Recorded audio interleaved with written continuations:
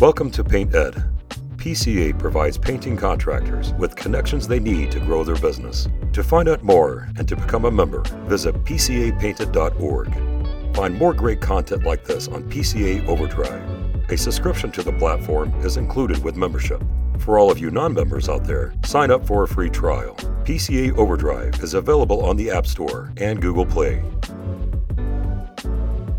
Hello, everyone, and welcome back to Contractor Evolution. Today's conversation is about conscious leadership, what it is, why it matters, and how to access more of it. And we're going to delve into this topic through the experience of one of my favorite Breakthrough Academy members, Mason Marquis. I'm not supposed to have favorites, but whatever, sue me.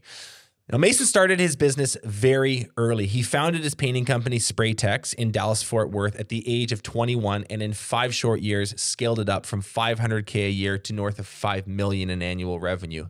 With an insane drive, a will to win, Mason grew his business at an unrelenting pace. But in the midst of building sales teams, dealing with issues, developing production managers, etc., he began to realize something really profound that I think many of you can relate to.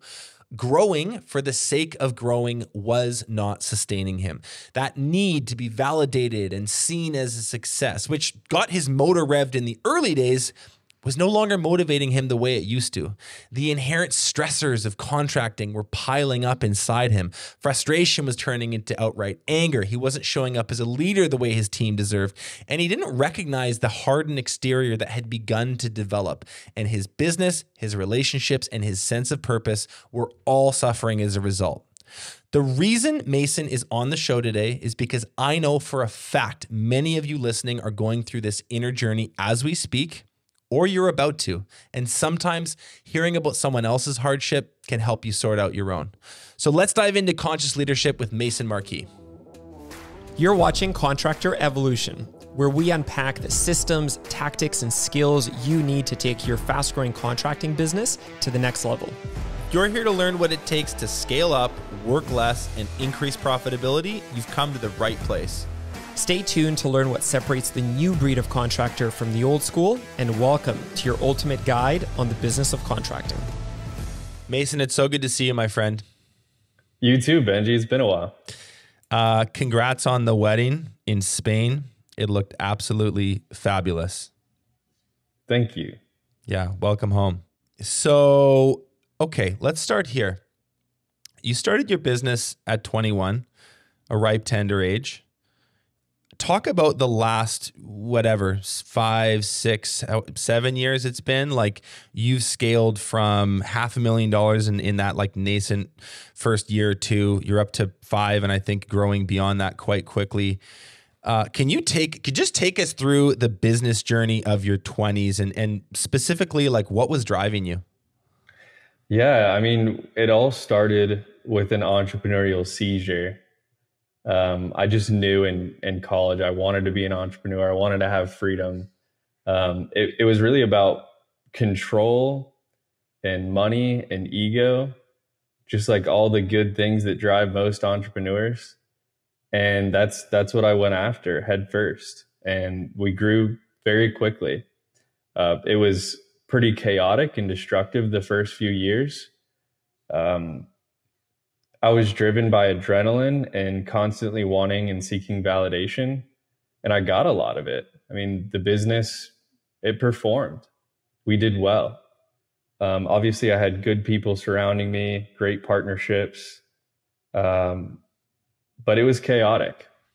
Chaotic how? Like just the typical sort of like the typical messiness of a young business? Was it chaotic for you on the inside? Like what was sort of, I guess what I'm interested in is like, what was the growth journey for you as a person, for you as a man along the way? I think that's the part about this whole experience of being a business owner that's most rewarding. It was very chaotic internally. You know, the stress, the overwhelm of, customer complaints, financial issues, even potential lawsuits to failed partnerships. It was constantly grinding and showing me that just how immature I was. Mm-hmm. Immature as a leader, immature growing the business. I think a lot of that had to do with age, but the business just was able to point me in the direction of all the things inside of me I needed to work on. Mm-hmm. And on the outside, we were hitting the revenue goals. We were, oftentimes hitting the profit goals. I was building a great team around me, but there was still more work to be done. And I ended up discovering that I was chasing this never ending goalpost that's revenue and status. And it just no longer served me. It no longer fulfilled me. And it wasn't what I was meant to do. Where do you think the never-ending goalpost came from? Have you done some reflection since and sort of discovered what you were trying to prove, or who you were trying to prove wrong, or how you were trying to be seen? What was the... You went from like a small little, basically something akin to a student painting franchise to a really substantial, nearly enterprise level business in your mid-20s. There's a lot of people in their 40s who are trying to crack $1 million for the first time, and you did this so fast. Was there something that just like, I don't know, some demons, a ghost, something that was just like really pushing you to do it at that pace? Yeah, I think a lot of it's inherited just from society. I think one of my big books of inspiration at the time was 10X, and, God bless Grant Cardone, but I don't know I think I took that message to heart and then some. But if you go a little bit deeper, I think what really drove me was, I guess, fear of rejection, like this deep wound, this fear of rejection where I needed to be validated. And I could validate myself through business. And I found that I had the skill set, the resources, the people around me to do that. And it's, of course, external validation. And I still struggle with it. I mean, there are still times where I put too much of my stock as a person in the businesses I'm running, or the people that I'm leading, or the win of that day. That's a really interesting way to put it. Too much stock into those things.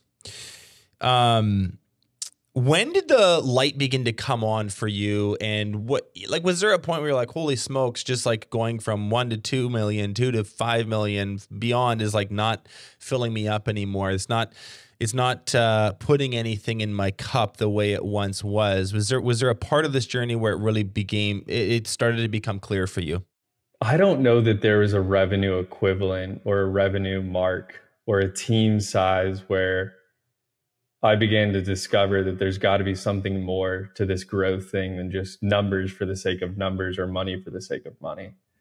I think it was just a part of my growing process.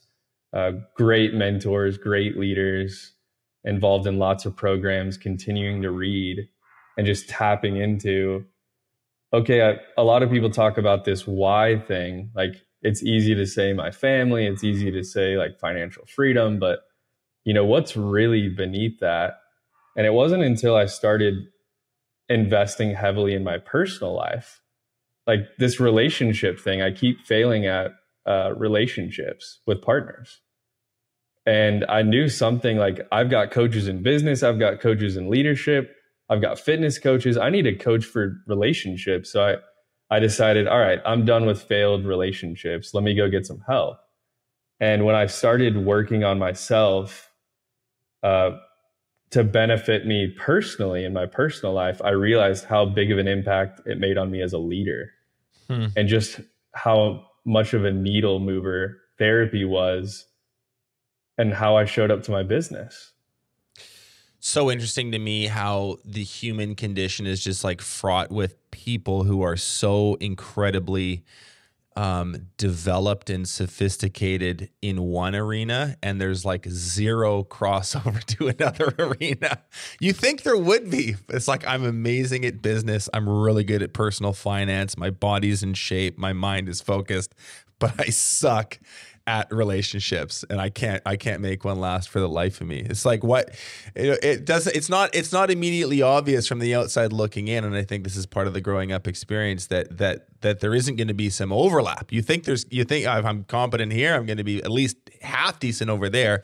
That's not the case in many instances. along the journey, you kind of have stumbled into this concept, this philosophy, which is what I really want to talk to you about today, which is the idea of conscious leadership. So, in sort of, give me like the Mason Marquis like definition of conscious leadership, and then talk about why that matters. Yeah, I think like any phrase or any word, it can easily get overused and just totally lose its meaning. For me, it's more of like an experience. It's more of a feeling, but I'll just describe it simply, and it's just to show up authentically. And I know that word's also an overused, almost platitude at this point, but showing up authentically is being aware of all the trauma, the habits and patterns that kind of run the show for you. And having enough awareness to know when to ask for what you need, set boundaries, or just simply create space so you can show up in a healthier, more grounded way for the people in your life and mostly for yourself. And so in this, this philosophy really does apply to more than just business. And once I got onto this and I started really discovering more about this journey, I realized this affects my relationships with my family. This affects my relationships with my employees, my partners, my spouse. And so I've kind of gone down that rabbit hole the last couple of years and really focused on showing up authentically for myself and others. Here's a question. How conscious do you think the contracting space, broadly speaking, is? What I run into a lot in the contracting space, and I'm guilty of it, is a lot of fear-based decision-making and fear-based leadership and codependent relationships. So I would say largely unconscious. And that goes for most industries, but this is my experience. This is my industry that I know well. And I see a lot of fear running the show. Talk more about that, the fear-based decision-making. What does that look like? Give me an example. Where do you think it comes from? Like what's going on there? Well, fear affects every entrepreneur and every domain of your business. So like marketing, for example, one thing I see a lot of is people, they're afraid to spend the money. They think marketing is an expense. They're afraid of commitment. They don't want to spend the money on the best marketing company, or they don't want to spend the money on ads because they're afraid that that's failure. Mm-hmm. I should be getting all my business on word of mouth or whatever story they tell themselves. And fear can really drive sales. I'm learning that this year more than ever. I've always been able to build effective sales teams and hire great salespeople. And we've just, every year our KPIs get better and better. And the beginning of this year was a real reality check. Like, hey, this market is telling you to step your game up. And the people who have shown up and been honest with themselves and, use my support and the support of the company to get through this, they've excelled. Mm-hmm. But I've had some producers that have done well for me for years that are showing up with a little bit more fear. And it's really affecting their ability to sell, mm-hmm. whether that's lowering the price, but it's mostly in their way of being.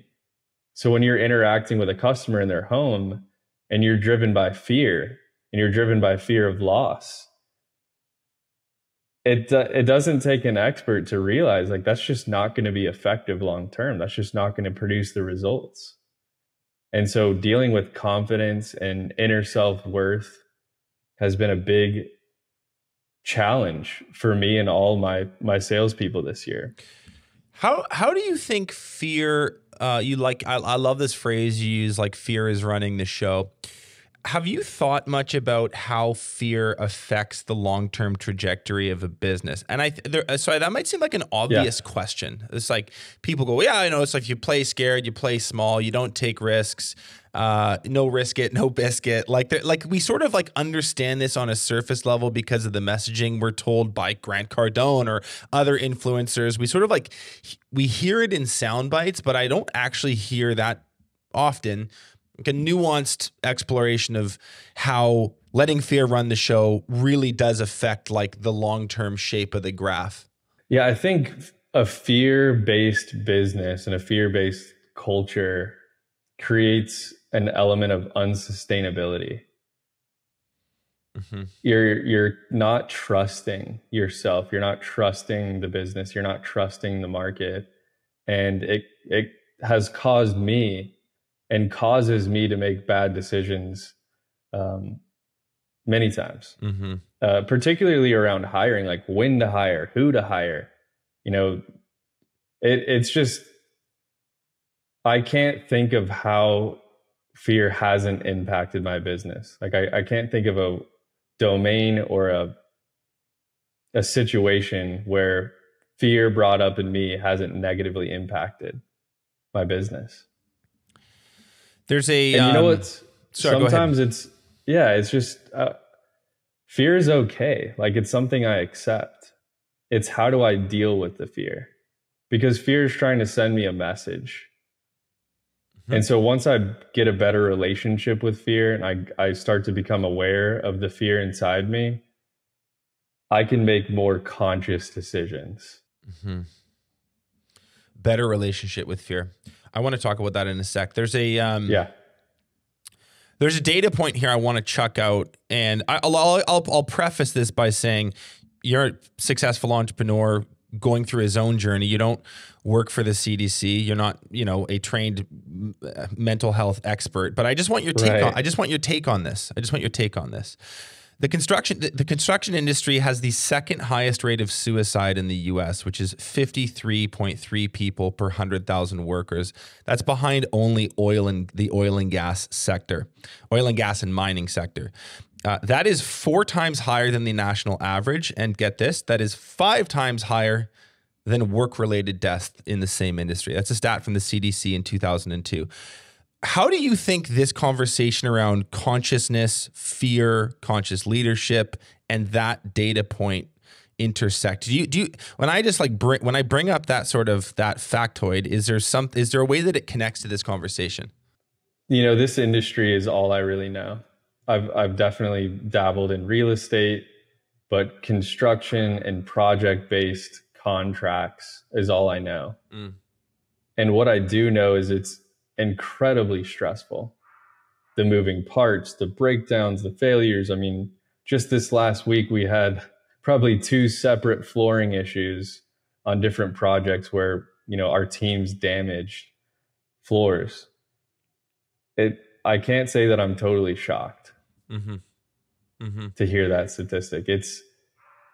There are moments where my relationship with this business is not healthy, where I'm like, why did I choose to get into a business with hundreds of people driving around every day and painting houses and standing on ladders and in homeowners' houses? Like, what does a person care about more than their home? Maybe their kid. Yeah. It's a very sensitive business. Yeah. And I know big struggles with contractors can be like cash flow if you're doing huge projects, getting burned by GCs. Like there's just a lot of scary inevitabilities in this space. And I could totally see somebody letting it get the best of them. I've seen it happen where people let this business and this industry in themselves, not taking care of themselves, it can destroy you. There's something about the physical reality of it. Like there's, you're not painting a house from your computer at a coffee shop. You're not building a building from an iPad on your couch. Like you are forced out there in natural reality, which is pretty unforgiving. It's not to say that other professions aren't, but there's something about that creates the pressure cooker that it is. And then I think the cash flow is a big thing. The prized possession of the customer part is a big thing. The masculine nature. It's not to say there aren't female tradespeople and super successful female entrepreneurs in this space, but it is predominantly male. They don't ask for help that really well. They don't process emotions that well. And it's no joking matter, but like I think that is a part of I don't know. I want to get. I'm going to go back. I'm going to do some more research on this data point, and I think bring it up in other conversations because I find it pretty interesting, and there's something going on there. Okay, a better relationship with fear. Tell us a little bit about your personal journey. What are the practical steps that you've taken on this within yourself, and then by extension within your company? Most of the work I've done with fear has been with my counselor. And being aware of it. I think at first I wasn't even aware that I was feeling fear. And so that's a whole process to learn language and learn bodily sensations, because emotions are stored in the body. And to really be able to read that it takes practice. What has the awareness of fear done for me in my business? Well, it really affects the way I show up. Because when I used to show up as a leader, unaware and just ruled by or run by fear, my conversations can be more sharp. My motivation can be unclear. And the boundaries I set with people can be wishy-washy because I'm afraid they're going to leave, or I'm afraid I'm not going to get the result I want. So it heavily influences the way I show up. And so now when I'm aware of my fear, I've got to process through that, whatever that means for me in that particular moment. And even sometimes it means just taking a break, like stepping away from the business, going on a walk, doing some anger work, doing some journaling, and coming back with a term used called grounded. When I'm more grounded and not feeling triggered or in the drama of my fear, I can better show up as a leader. What is anger work? It sounds sort of like an out there sort of like woo woo thing, but Yeah. What is that for you? Are there practical steps? Is there an exercise? Like, how do you? Why is it a part of your self leadership game? By no means am I an expert on this, so I just want to preface by saying that. But for me, I've learned some anger work with my counselor, which can look like, physically exerting myself, whether it's like grabbing a towel and trying to rip it and just really straining and feeling all the anger, feeling all the fear in my body. Where like this morning, I was definitely in the drama about some things, and I went upstairs and I practiced using my tennis racket and just let out some anger and help myself get connected to what was the source of that. It couldn't have been because a client was upset or a project failed or this didn't get paid. Like that kind of stuff is normal. So what was beneath that? And I remember sharing with my partner right before this call, Jason, he's a big part of my journey.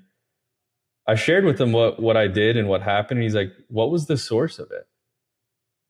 What was the source of your anger? And I still think this morning I'm trying to give it meaning, but I think we all have deep anger and deep fear that we haven't dealt with the source of. And it comes up easily. And if I'm not aware of that, I would have brought that anger maybe into this meeting, maybe into this podcast. It totally would have affected the way I showed up. I think of the image. Like everyone sort of has this. They've seen a clip on SportsCenter or TSN, or maybe they're a golf watcher, but you see the image of the golfer who's like on the 17th hole and he's not having the best round, and then he three putts, and he goes from like, how golfers are, they're like quite serene, they got their shirt tucked in, they tip their cap, and then they go from that, and in an instant the putter's like bent and in the lake, and they're like storming off the hole. Like, I mean, that's just a cartoony example, but it's a good visual of like, it's, that anger was there since he teed off on the first round. It was probably there when he was practicing his swings in the morning. It just, it sort of builds and builds and builds. And then there's like that release valve where it shows up, in this example, in a pretty embarrassing, not super functional way. You got to finish your round without a putter. But it's, I just, I don't know why I like glom onto that specific example, but I think that there's a business version of that as well. You're driving around in your truck and you're having a more or less okay morning, anything, but there's something that a client says that just pisses you off. You lash out at them. Then you go back to your office. You lash out at your office person. You take it home with you that night. And it could, like, if, going back to this idea, if you're unconscious, that can literally just sort of bleed through the rest of your week, the rest of your month, the rest of your life, if it's not something that's sort of managed to some degree. Absolutely. It's, what you're describing with the golfer is rage. And I think I used to experience rage quite a bit, especially as a teenager. I was definitely that guy that punched holes in the wall. Mm. And there's such a big difference between healthy anger, which you can embrace and control and experience fully, and rage. And I think now I let healthy anger give me information about what I want to change, whether it's a new boundary or access to something within that I want to heal, versus rage, which put totally me in this cycle of totally uncontrolled. You have it's completely, you have zero. There isn't a single rein you have on that emotion. It's acting through you. I love that distinction you just made between healthy anger and rage. It's very important. And when I was experiencing rage in my business, I took it out on one guy in particular. He's my best friend. I grew up with him, and he ended up coming and working for me. And I remember I would become afraid and angry, and I would just lash out and rage. And he would kind of shut down, and then I would feel shame and guilt. And it was like rage or fear, anger, shame and guilt, fear, anger, shame and guilt. And it was just this cycle over and over and over again, to the point where, like, we had this relationship where he showed up in a way that was really inauthentic. I showed up in a way that was really inauthentic, and we were codependent, very unhealthy, and just had this, and we still have elements of that are still there. Mm-hmm. But we had to work through it in conjoint sessions, like go to counseling together and realize, like, what part of my unconscious trauma is touched by his, and vice versa, where we keep triggering each other. And I feel free from a lot of that guilt and shame. That must have been a fun moment when two, like, macho business guys have to go to counseling together and look at each other and talk about their feelings. That's pretty interesting, man. So you mentioned, sorry, go ahead.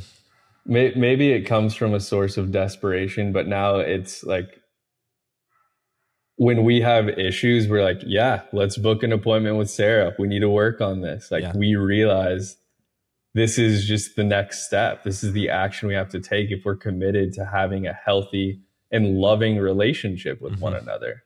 Because that's what these relationships are. Like, for me, business is about love. And I've got to be able to have healthy, loving relationships with the people I work with if I can be congruent with what I'm talking about here today. You mentioned something offline that I just want to bring up, because I find it it's a catchy sentence. And I think on some level it speaks to me too personally, which is this idea of discovering the victim within.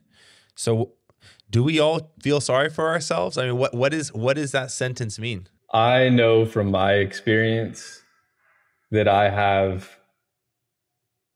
a victim in me. I think we all do, but I can speak from my experience. And that's, when I'm triggered and I'm in the drama of whatever it is that I'm going through, like this most recent example, this water issue. I had a painter leave a sink on, overflowed. There's water damage all over the floors in this really nice house.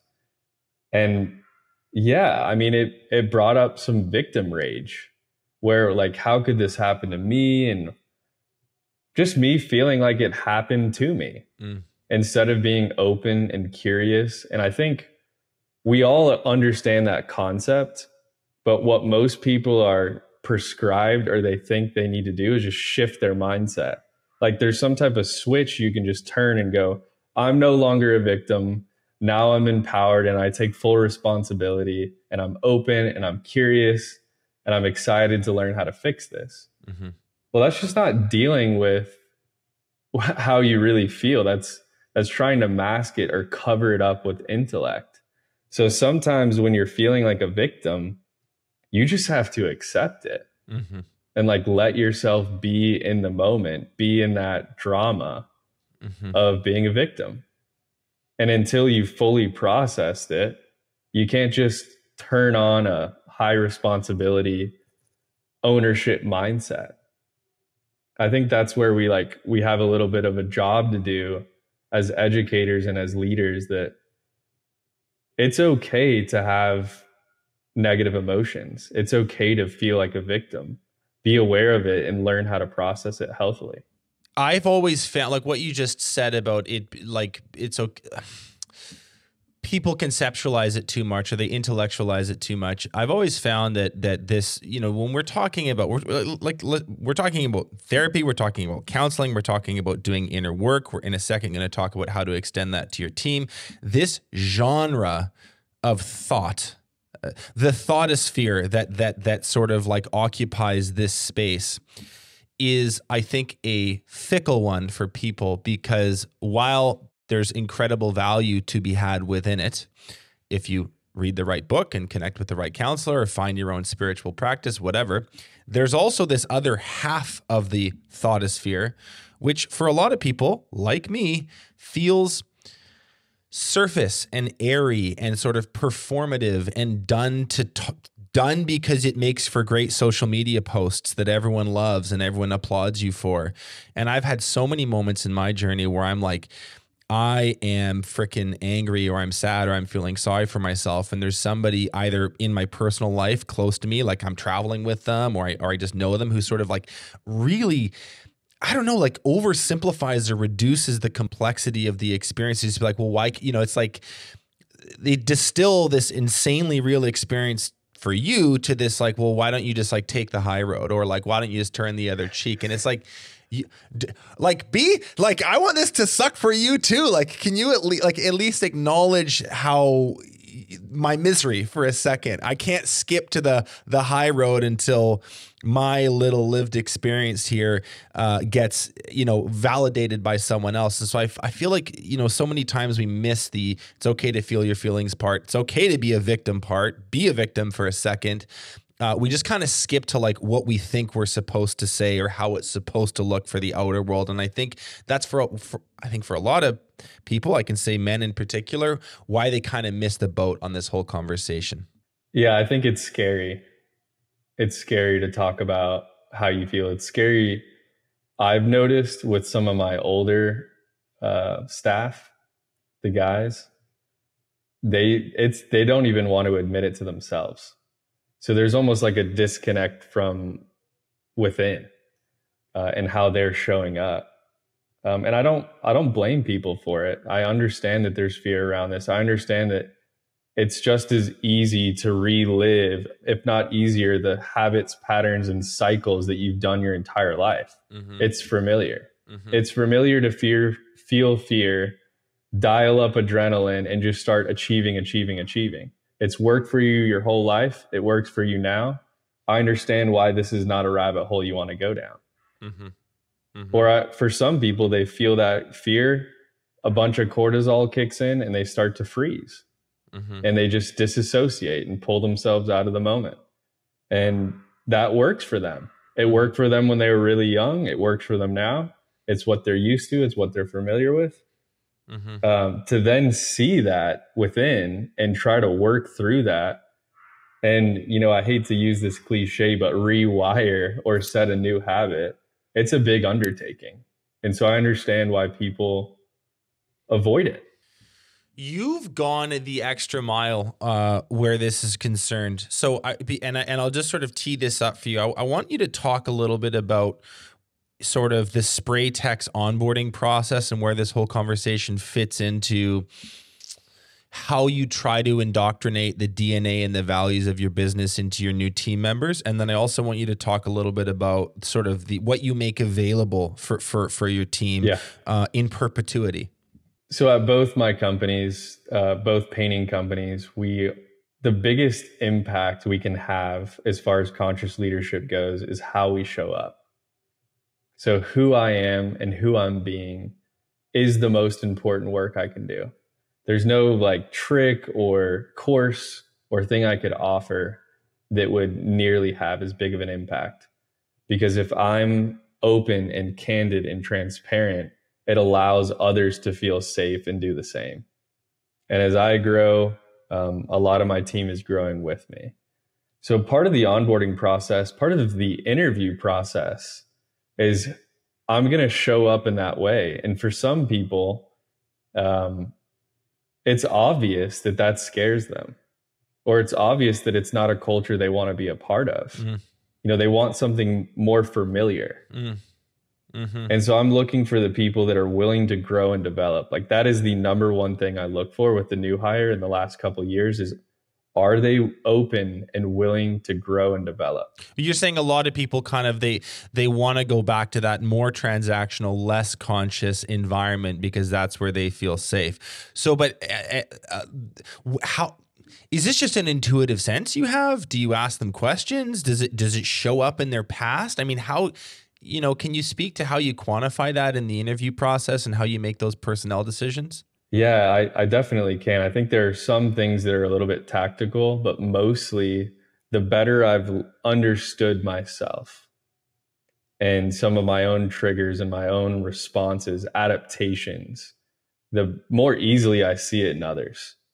So I can easily recognize when someone's talking about their previous employer, how much victim rage is there, how much it's present and not dealt with. I can pick it up right away. And you start to hear these language patterns, these stories about then this happened to me.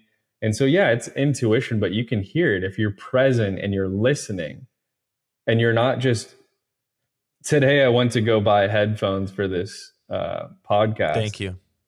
And I'm looking at this guy at Best Buy and he's not there. He's just on his phone trying to search for something for me. And I'm like, dude, I don't care how much money this costs. Just find me the headphones. And he's like, we don't have this, we don't have that. And he's just totally disconnected. And I'm thinking, like, just put your damn phone down and be here and listen to me. I'm telling you exactly what I need. And it took him 5 minutes to grab something that was right in front of both of us and hand it to me and say, like, have a nice day.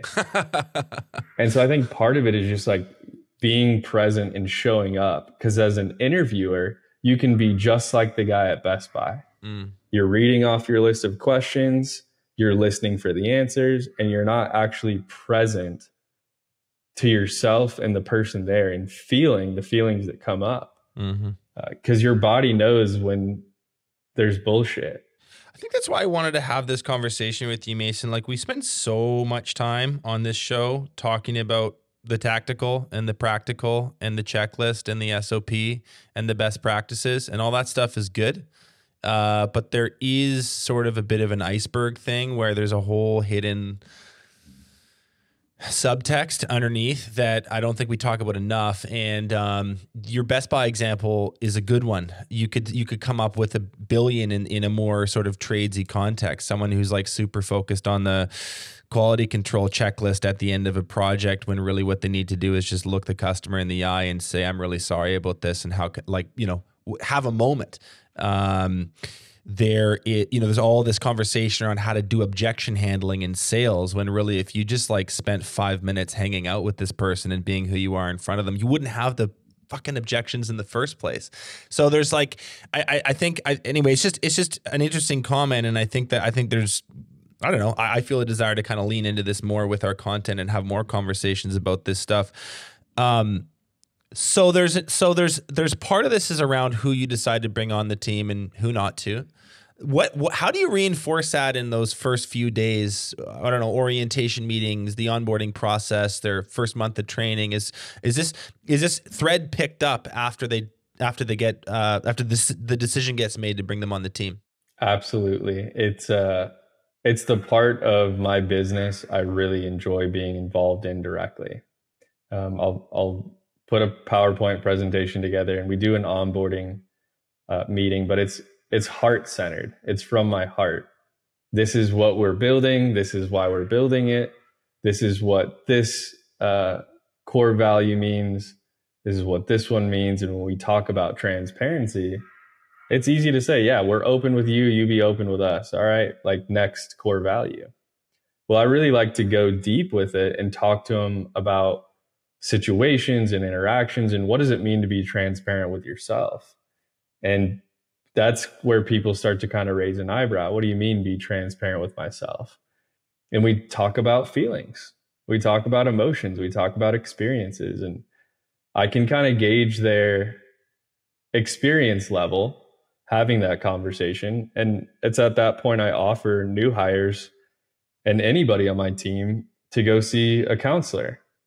And luckily we have a counselor that I work with directly, my wife works with, a lot of my team works with, and tons of friends. And I trust her. I know her process. I know her pretty intimately. And I think at first when I offer that, people are like, is this a company counselor that's going to spy on me and, you know, be an informant to the boss? But it's really all about the employee's health. Obviously there's confidentiality, and frankly, I don't really care what you talk about when you go meet with Sarah. I just know you're going to be on a journey, and that journey is going to begin for you.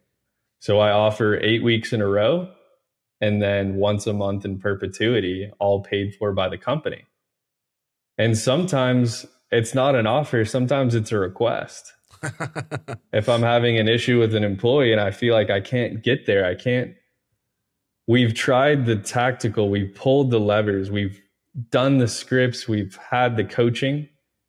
What's in their way is something within, whether it's like setting boundaries with customers, setting healthy boundaries at work, or dealing with that, you know, excessive fear that we talked about earlier. I recommend that they go get some support and some help from Sarah. And that's been really beneficial for us. Even when sometimes we discover with that particular employee, they didn't work out. You know, I have people that have gone to counseling.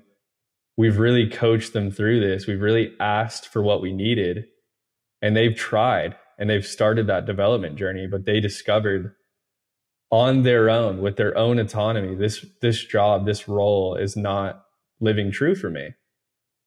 And I consider that a win. It's like, I think some of my colleagues would think, you invest in people that are getting ready to quit. It's like, absolutely. I want us to really deal with it all the way. This is something that is this just a line item for Spray Techs? Like this is just sort of like part of the mix of overhead for the company that you're willing to pick up the tab for? Yeah, I don't know if I even really think about it. Yeah. Like I see the charges, I see the invoices, but I don't even think about it. It's part of payroll. It's just part of having staff. How long has this policy been instituted, and what's the feedback or receptivity level been like with the team? Do they love it? Are they like, this is weird? Mason's like kind of like off his rocker. Like, let me just go paint houses. Like what's the conversation around the building? What's the vibe around the building as it relates to this thing you're trying? It's both. It's both. I mean, I think some people, especially newer people, as I've been more aware of who I bring on, are like, this is incredible. Yeah. Like what kind of company does that? That's amazing. But there are definitely people who are like, this is woo-woo bullshit. Like I don't subscribe to this. And that's challenging. You know, this is a culture I'm really serious about creating. And I think everyone comes across as receptive and open. But deep down, I think there are people on my team that they don't take issue in it, but they just don't see it as important as I do. And that's okay. Like that's something that we're working through. Yeah. Yeah. How has this influenced, you talked a little bit about how it's influenced your hiring philosophy. How has it affected, benefited, improved how you lead your people in particular? I think the biggest takeaway is we have real open feedback. People feel safe being open and sharing their truth in like one-on-ones and stuff. In one-on-ones and groups. Like on Friday of last week, we had a group meeting and we have this whole section all about like saying what's like saying, we call it like a radical candor. Yeah. And we just have this 15, 20-minute session where it's like, this is where you bring opportunities, problems, breakdowns, and say it like it is. Mm-hmm. And last week we had a salesperson who sold an $18,000 project on Monday. The project manager's talking to him on Thursday, and the scope shrinks to $9,000. And the salesperson's really pissed. And Sure. he's like texting me about it. And he's like, what did you tell this person? Kind of blaming the project manager. And so we just had this open dialogue, all 12 of us, where the salesperson said how they felt. And I said, and what story did you tell yourself about what the production manager said? And I kind of led and facilitated this moment where he could really be real about how he felt. And he definitely felt like a little bit of a victim, you know? And it was obvious to him and it was obvious to everybody else. And the project manager got to share how he felt.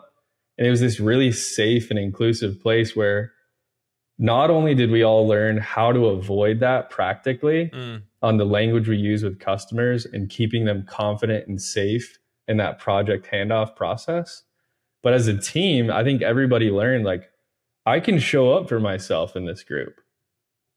I can say what's on my mind. Well, and there's bonding and cohesion that kind of happens as a result of these moments, let's call them, these conversations.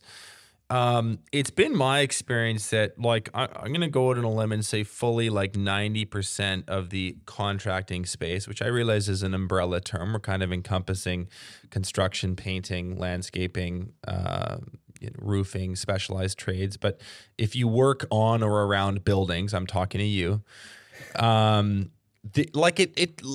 say fully 90% of the workforce here sort of circulates through job sites and from company to company, basically with, whether they realize it or not, sort of this bubbling resentment, a layer beneath what they're showing up with on site towards their boss, their coworker, the client, the guy at the paint store, whatever, because there's never any structured or productive release valves where sort of that emotional toxicity gets just like you get rid of it through a conversation like the one you facilitated, and that just mounts and builds for years, sometimes decades. And you wonder why we have crazy turnover issues, we have labor force issues, we have apparently mental health issues, like I mentioned earlier. It's like, if you're not doing Mason, if people aren't doing the work that you're doing with the team to make these conversations possible, it's no wonder all those things are true. And it's no wonder you're having a hard time keeping people around. It's no wonder that your office feels kind of low energy and like people are at each other's throats. So I think, I just think that's a very interesting example of your it was like a job site manager and a salesperson kind of having issues with each other. Do you notice how it's affects your one-on-one time when you're leading a salesperson, when you're leading a production manager, whatever? Like, how have the conversations or the tone or the outcomes even of those meetings shifted as a result of all this? We're able to deal with what's real for us much more easily in one-on-ones. They're hyper productive. There's no small talk. There's no going through the motions. We're showing up 100%, at least I am, there to provide space or to give feedback. And sometimes I'm there to listen and be a part of what they're experiencing, whether it's a customer issue or right now, one of my project managers really struggling with work-life balance. And what does that mean for him and his family, and how's he been dealing with that? What practical steps can we take? And then he realized and admitted, we are taking the practical steps. I am struggling with work-life balance because I've always struggled with it.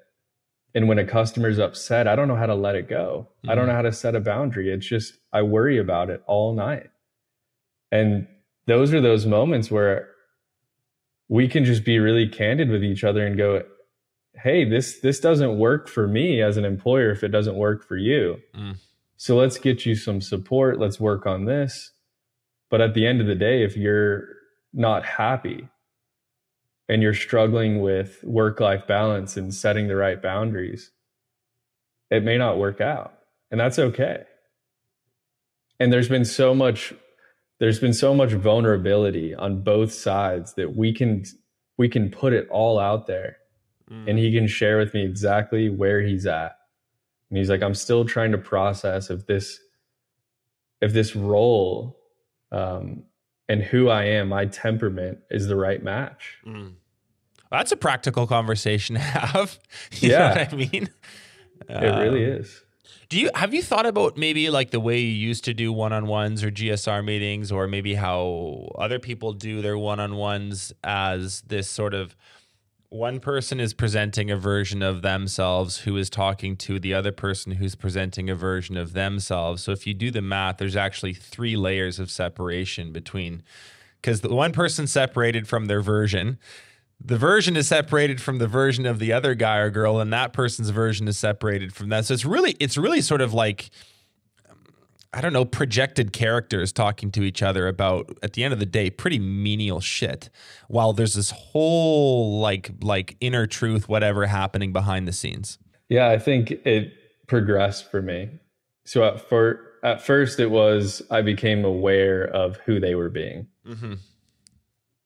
The disconnect between what they were saying and how they were coming across, whether it was resentful and angry on below the surface, and optimistic and talking the talk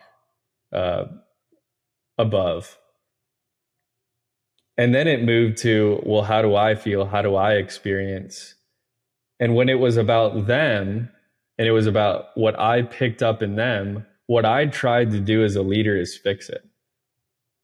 So I would think, okay, this person's feeling down, this person's feeling angry, like I need to pump them up. It's my job to fix them, pump them up, change their mindset, get them back out in the field, cheer them on, and I'll get the results that way. And you know what? It worked sometimes. And so I would go into tricking myself that this is sustainable. This is what I can do. If I can pump them up and know them better than they know them, I can get the results I'm looking for, and they can get the results they're looking for. But then it's moved to, you know what? They're responsible for how they feel and how they show up in this meeting, and asking for what they need. And I'm going to be here and show up as myself and share my truth and support them the best I can. And I can't support people that aren't honest with themselves and honest with me about what they need. And I kind of gave up trying to control that. What is your take on, so there's a school of thought around leadership, which is like, you are sort of this like emotionless, cerebral, you deal in CEO speak, you're extremely logical, and that sort of like archetypal character is who you need to show up for your people at all times. You could think of sort of like a military general character. You could think of the CEO of a bank type character, where it's all very controlled, it's all very measured, it's all very manicured.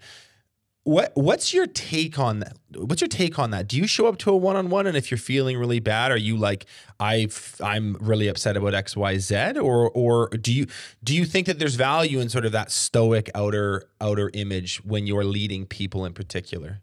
When I first started, I definitely felt the need to be perfect, and I still do. And to show up as my best self and be the best and encourage the best. And I've learned to accept that sometimes I just don't have it in me to show up for them. And I've learned to either reschedule the meeting and take care of myself, or just start the meeting by saying, hey, like, today I don't have a ton of space, and this is what I'm going through. This is what and practice a little bit of vulnerability. Like, I'm a little stressed about, a production related issue or a customer related issue. And, I don't want to bring that into the meeting, but I've got to own what I'm going through right now. So, and when you take ownership of how you feel and what you're going through, it creates a lot of safety in others. Because then it's not like I just pretended and got through the whole meeting. And maybe the message received by that employee was like, something was kind of off. Mm-hmm. Maybe Mason's mad at me. Maybe Mason's upset, or maybe he's thinks I'm a waste of time. Whatever story they make up about it kind of gets dissolved. Well, this is a very sort of nuanced bit here, because I think there's people can take either approach to this way too extreme. Okay. And so one is, the Grant Cardone example, where it's like very fierce, very sort of like traditionally masculine, no emotion, stoicism, which is good for what it's good for, but it can leave a trace of I don't really know this person, or I've worked for this guy or girl for 7 years, but I still feel like I'm not really connected with them. And it can scare people, and it can exhaust people over time. And there's a lack of humanness to it. And the other side of the spectrum is you kind of go too deep into the woo-woo, and you change your name to Moonbeam, and you start a life coaching business in a van, and you make kombucha, and you go from festival to festival and worship crystals. And you're not, like my dad has this great expression, you can't be so heavenly bound, you're no earthly good. That's an extreme example. So maybe forget about Moonbeam, but let's say like Moonbeam Light. Like if you still owned a painting business and you went too heavy into this, and you showed up every day and spent 30 minutes of your one-on-one talking about your feelings and using these as a personal therapy session. Again, still an extreme example, but I think people need to find the tightrope walk between I do need to have some degree of stoicism within me, because business is chaos and calm, cool, collected is good for my people. But I also need to, like you said, acknowledge when I'm maybe not 100% myself, and that is not, showing up super emotional and kind of charged or triggered to a meeting with a direct report, but it is maybe rescheduling because, hey, today's not the day, when you absolutely need to. You obviously don't want to make a habit out of that. Or occasionally seeing like, hey, I'm running at 70% today, and I'm sorry, and so we're gonna go through this, but this is kind of where I'm at. Here's why. Let's focus on you for the rest of the meeting. It's just a comment I want to make on over leveraging realizing that this kind of operates on a spectrum, and realizing that I think the sweet spot is in the middle, like a lot of things. Where I'll disagree with you a little bit is I don't necessarily see it as a spectrum. I see it as like your degree of authenticity. And for me as a business owner, I am frustrated when we're not hitting the results we want to achieve. And that frustration is giving me access to something that I want to change. So I don't see a disconnect between emotions and results. Like emotions and results play hand in hand. Right. And the healthier and more authentic I'm able to express what I need and set boundaries with employees, it's like I'm actually able to better articulate the results I'm looking for, either out of behavior or just specific KPIs. Mm-hmm. So a lot of it is, yes, there's a professional framework, a boundary I set as an owner, as a leader, where, I can't let somebody all the way into my deepest, darkest, creepy, crawly secrets, but I still need to be vulnerable. Right. And I've got to, and typically it's about the matter at hand, which is the last couple of weeks, you haven't produced the results that you and I are committed to. And I want to have a conversation about what am I doing to contribute to that? And what are you doing to contribute to that? How can we work through this? Because I'm a little scared right now as your leader. I'm a little nervous. Mm-hmm. Mm-hmm. And there's just no separation there. It's like my true grounded feelings are wisdom for me to help make decisions that impact results and relationships. It's also a more concrete and motivating way to express what you want. Saying you missed your goal because this is the goal and that's the number and you're not at it is not, it's very abstract for people who whether they want to admit it or not, deal better with emotions and feelings and sort of impacts, where it's like, you know, we can talk about the numbers and how you're behind, but I also want to, while we're talking about that, mention sort of how I'm feeling about it, how how that affects the broader company.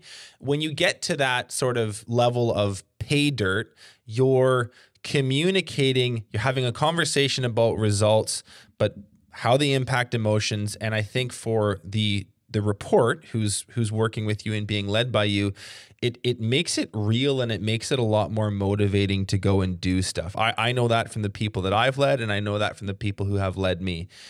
It is not it doesn't light a fire under me just looking at a spreadsheet or looking at the CRM and being, I'm 20% off. Whereas it does, where I understand the broader implications of that miss. And so I think that's why it's important. What is, I want to ask you this, Mason, like what you not just talk the talk, you walk the walk, you've done the work for yourself. You've implemented this as sort of a philosophy and value in your business. And there's money going out the door to facilitate this for your team. So it's worth asking, like, what is your goal in all this, and why have you decided to make this commitment, not just to yourself, but to the people you lead? I think I've learned this maybe from my partner, Jason, but I'm really playing with the idea that maybe I don't have a goal that's out there. It's like once I hit or once we do type of goal. Mm-hmm. I think my goal with this is more experiential. Like I want to continue to experience love and consciousness in business. And I see it in the interactions with my employees. I see it in the interactions with my partner. I've seen it in interactions with you, Benji. And like, that's what inspires me. That's what lights me up. And I think business, and currently the painting business, is a vehicle at which I get to express that. I get to express that love and consciousness and help people grow and heal and learn more about themselves and strengthen relationships. So that's what it's about for me. And I'm still discovering what vehicles do I want to step into to continue to do that. But for right now, I'm really having a lot of fun doing it in my painting businesses. I think that the vehicle, I like that term, or I might use the term, the arena of business is a unique one for this kind of inner work. Like most people would associate this stuff with like a therapist's couch or a silence retreat or a group meditation event or some different arena that is in many ways detached from reality. You're sort of like, you're cordoned off and you're put on the sidelines so that you can do the work and then you can come back to reality rested. I think the arena of business as a place to do this is unique in the sense that you don't get to go to the sidelines. You're on the field making plays, getting tackled, sometimes for a loss, while you have to do all this. And I actually would make the case that that's a better, more practical, more real arena to do this work within, because you are girded against reality. You can't fully detach. You can't fully detach to go and learn the stuff to come back. You have to learn it in the context and the environment where you live, by the way. Like work is a big part of your life. And when you're not doing that, you're doing family, which is a whole other quadrant of pressure cookers. So there's something I think there's something really interesting about bringing this to the business space in particular, because of what the business space brings to this work as a complement. You know what I mean? Absolutely. My business is the source of evolution for me as an individual. Mm-hmm. Like I get to practice it moment by moment, and it directly affects the way I show up as a leader in my household and as a husband. You know, it does apply to all domains. Yeah. Business is just a really intense way to learn this and deal with it. Well, and it's also a great place to do it because a business makes a profit, and it creates resources, and it creates leverage, and it gives access to things that people wouldn't have otherwise. Whether that be a counselor, whether that be a coach, whether that be something else that they're probably not going to be able to afford, or they just would make the decision not to do with their own after-tax dollars. And so that I like that way you frame it, where it's like, this is a vehicle not just for the P&L, but it's also a vehicle for the evolution of myself and the people within it. And I think that's a very holistic, and I suspect a very fun way of doing entrepreneurship, rather than just, I'm here to make money, and I make money to invest in real estate, and I invest in real estate to make more money so that I can invest. It's like, that's cool too. And you can still do all that, by the way, but don't maybe close your eye or blind yourself to the other opportunity that it represents, which is a very human, albeit spiritual one. Let's close on this, Mason.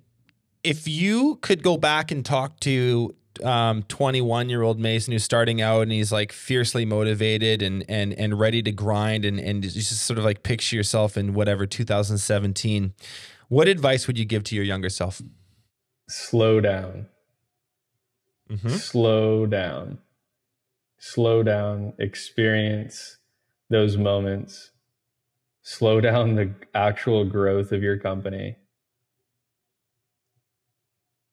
and really like discover for yourself, what does it mean to grow this business? What is this about? What am I building here?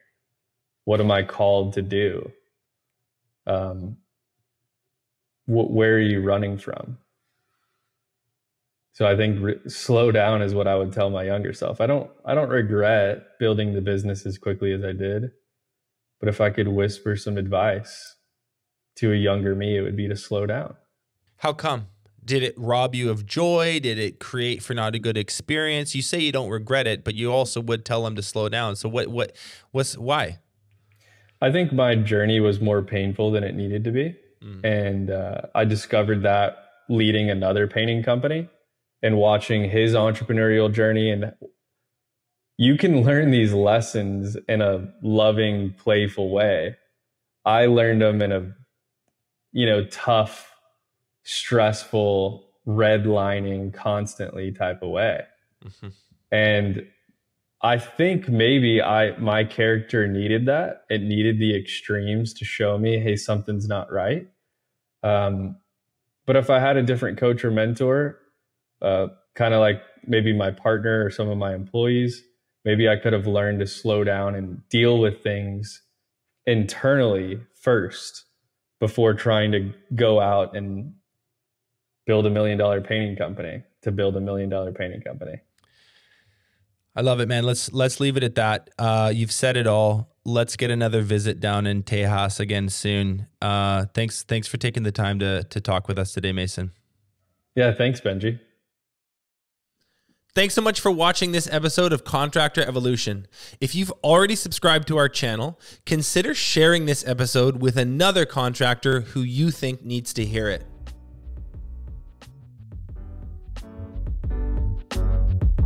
PaintNet podcasts are produced by the Painting Contractors Association and are made possible by members and industry partners. To find out more about upcoming education opportunities or for more information about joining PCA, visit pcapainted.org.